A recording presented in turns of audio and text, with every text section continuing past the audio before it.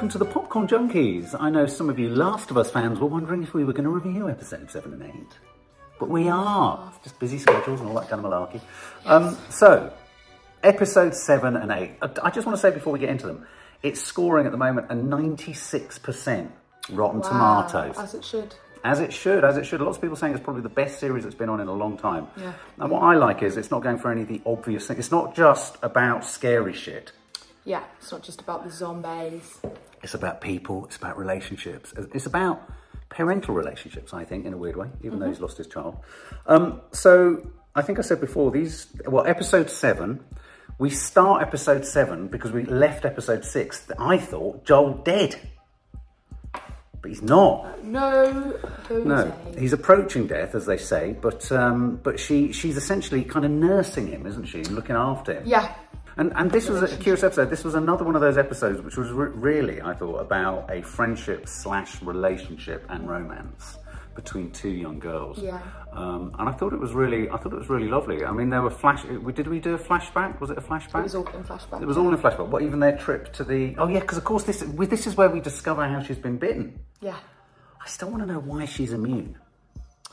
Why do you think she's immune? Do you know why she's immune? Oh, you know. Oh, okay. Maybe it's because she's the mother clicker. No. The mother clicker of all clickers. But no, I really liked episode 7. I thought it was, again, they're so good at just introducing a new character and you straight away really liking them and feeling, so connected. Yeah, not wanting them to die. I mean, that's a tribute both to script, storyline, but absolutely to the character actors. Yeah. I mean, every single person they've cast, this is a spoiler review, by the way, even if they're only in the show for just that show, like Nicole Kidman and what have you, or Tess in the first. Impact. Yeah, they have a massive impact. Like all the actors have been really good in the show. Yeah, and when you think back, they reach way beyond just the episode they're in, don't exactly, they? Yeah, they stick with you. Absolutely. But yeah, I thought it was just a really cute episode of the two of them, and I thought, again, Bella Ramsey's acting was so good, and how she was like, she really liked this girl but didn't know how to quite say it about it. It was just it's a really sweet episode. Obviously the end of it was a bit upsetting. Yeah. All the cuteness. But they did that very well. They did that very well because they parked the incoming menace. It wasn't like hordes and hordes of zombies, was it? They parked the incoming menace quite early on. Yeah. So you were waiting for quite a long time. So they had that wonderful dramatic fizz, if you like, between the romance and and where's it going to go? And I thought, as you rightly say, Bella Ramsey's the cutaways to her face. Yeah, she played that hesitancy so well, didn't really she? Did. Is this something more? She's been particularly amazing in these last 2 episodes because they've mostly been her because Pedro's been. Yeah, how do you feel about that? In pain. It's okay. It's okay. I mean, I was being reminded of how. I'm going to watch The Mandalorian, episodes 1 and 2, because he's in it, but you rarely see his face. And in this one, we rarely saw his face, which was a bit disappointing. I reckon we're going to see a lot of his face. But that's what I was going to say. It didn't feel disappointing because she really carried both these episodes. Yes. Yeah, she was really good in these 2 episodes. But yeah, I really liked episode 7. So obviously setting up for something not very nice. But Well, I thought the end. And I really liked what did you think of the shopping mall? I really liked all of that. I was getting Stranger Things vibes. You know how there's that sort of 8-track in the 80s? Yeah. But I think, again, the set design, the production design, the feel of abandonment and sort of, dereliction is so good. And sort of seeing things like, what was there, a Gap shop? Seeing familiar shops in this state of disarray I really brought into. And I love the way Riley had parked these treats or presents for her. Yeah. Or experiences and surprises within the context of this battered up shopping mall. And of course, as you say, we get this horrendous final scene in episode 7 where, even though I knew that she was going to be all right, Bella, what they'd cleverly done again was you really were worried. Felt like how in the moment, she wouldn't have known. So. Yeah. So you were hit by that. And of course, the other thing was the Fireflies, which obviously to the uninitiated, I don't know the game, Riley was talked about being part of the Fireflies. They very much feel like and sound like a brutal outfit, don't they? Well, it's like so many things in life. They call themselves freedom fighters, and they are to people who view them as that, but they can also be seen as the terrorists. So. One person's terrorist is another person's freedom fighter. Yeah, exactly. So anyway, the end of that episode, we see some pretty gruesome shit, almost more gruesome than the fungal-faced fucker who... That's good, isn't it? Fungal-faced fuckers. Where we see Ellie sewing up his deep wound. Puncture wound. And we're still left thinking, if I didn't know the game, and I do think you know, in a weird way, does it ruin it knowing what happened? Not at all. No, that's interesting to see. Because, I mean, I need the comfort blanket of asking at the end of each episode, is Joel all right? So, which kind of ruins the cliffhanger, doesn't it? So final, episode 8. Now, notable about episode 8, as I said before, was this is directed, as is the last one, by Ali Abbasi, who directed a really interesting film. Still haven't seen it, but Nani Diaz, called Holy Spider, which is about a serial killer in Iran. Really worth checking out. Apparently it's so scary. And again, I think every episode has been directed by really well, really tightly, you know, just neat, as I say, neat character direction, as well as parking us in a really believable fictional landscape. But this episode was really quite sinister and horrible, wasn't it? And again, not because of the monsters. In fact, was there a monster in this one? No, it was just, it was just this cult. Yeah, there's no clickers. No clickers at all. I thought there was going to be a zombie deer at one point, but there wasn't. Yeah, same. But she meets this guy who's a preacher, David, and you think he's nice, don't you? Yeah. You think they're reasonable. Well, Really. yeah.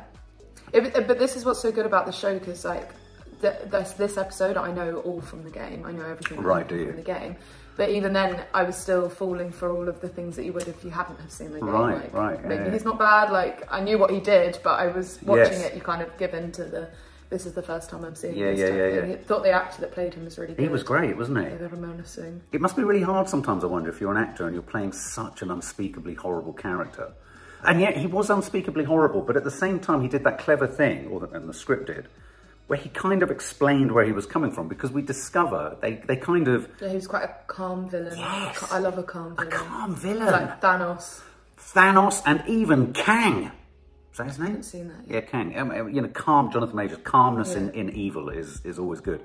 And so, they kind of lure her in, don't they, under false pretenses. She thinks they're friendly, they're going to help each other, and they don't. And then they discover that Joel, Pedro Pascal, was involved in the murder of one of their friends. Is that right? They grab Ellie, they take her in, and I thought this was the most horrendous scene in terms of what it was inferring between this guy.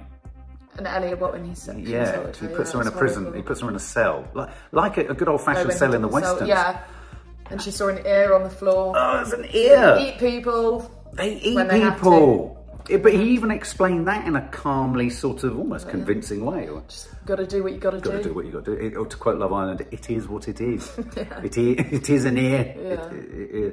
Yeah. Anyway, so yeah, they eat human flesh. And then, if I'm honest, the only thing that I didn't entirely believe, and this is the first time I've hit this, was the skill with which Ellie managed to essentially dispatch with two of them.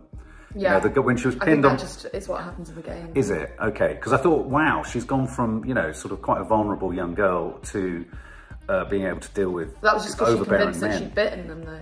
That's true. That's true. And they were in a state of shock, weren't they? Yeah, that was clever. She used her mark of scars and everything in a very clever way. I like that.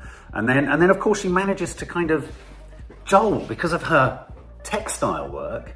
He manages to get back up on his feet and murder a bunch of men. Wow, and there was the torture scene. His interrogation scene. Yeah, everyone was so excited about seeing that bit because they love that part in the game. Do they? Yeah. Wow, his brutalism. Brutal, and that's what's clever again. He's scary. Brutal. One man's terrorism goes back to another man's freedom fighter. And his brutalism, I really like the fact that we care for a guy who can be so violent. I mean, that's not because I like violence, but I think it's clever. Yeah, no, it is. But what happens next? So then, Ellie's kind of freed herself from the two of them, but then, David is like following after her, and then she throws something at him, which then sets fire to the building. Yeah. And he grabs her and then tries to sexually assault her. I think he kind of does, actually. But, and she freaking murders the shit out of him. Well, she murders him many times. She went in as she should. Yeah, I've never seen I mean, the amount of stabbing she did, there will not be any recognisable body left. No. It was hardcore. Yeah, I would do the same. Yeah. And her acting in that part was just she was brilliant. Phenomenal. Yeah, post-traumatic stress. So that's why this episode, I think, has been viewed the most, because it's such a popular part of the game, Ellie's that moment, because for the rest of the game, she's not the same again. Oh, right. Is this a real turning point? I mean, not surprisingly. Massive turning point. Yeah. I was interested because, I was saying to Maddie, interestingly, this episode 8, has had the highest number, I think 8.2 million. Highest number of views, of all the episodes, more than the premiere, more than the first episode. Wow. So, rarely happens. Yeah. There's always a slight kind of decline, in viewing figures. But wow. And so I'm wondering whether the kind of, the payoff, the final part of the series is gonna even translate. Yeah, I think I know what is gonna go on in that. And if it is what I think it is, then it's gonna explode the planet. It's gonna end big, fucking hell. Well, the problem is they've only just internet. Really. Do you remember you said you were the one who called this when we watched the trailer and your mum was watching it and didn't know what the fuck it was all about? Understandably, I mean, neither did I. You said this is going to go big. Yeah, you saw this. The internet, yeah. You saw, this is. Even this episode, Battle 9, is freaking going. It's crazy. It's like everything I see is of this episode. And what I really like about it, because sometimes I can see Nanny Di, my mother, Maddie's grandmother. I know she's after the kind of horror bits. That's what keeps her hooked. Whereas I think the human relationship aspects of all these episodes make those moments when the monsters come in or the clickers come in that much more powerful. Yeah. It really rips, sort of tears through the fabric of really well-drawn relationships. And so suddenly, you're like, oh my God, they're all really fucking vulnerable. Yeah. And I think that's really clever. And again, what I liked at the end of this episode, Joel and Ellie are neatly kind of brought back together. Called her baby girl. Baby girl. I mean, he looks a bit worse for wear. Yeah, it still looks good to me. There we go. All right, guys. Well, there you go. That's episode 7 and 8. We'll be there for episode 9.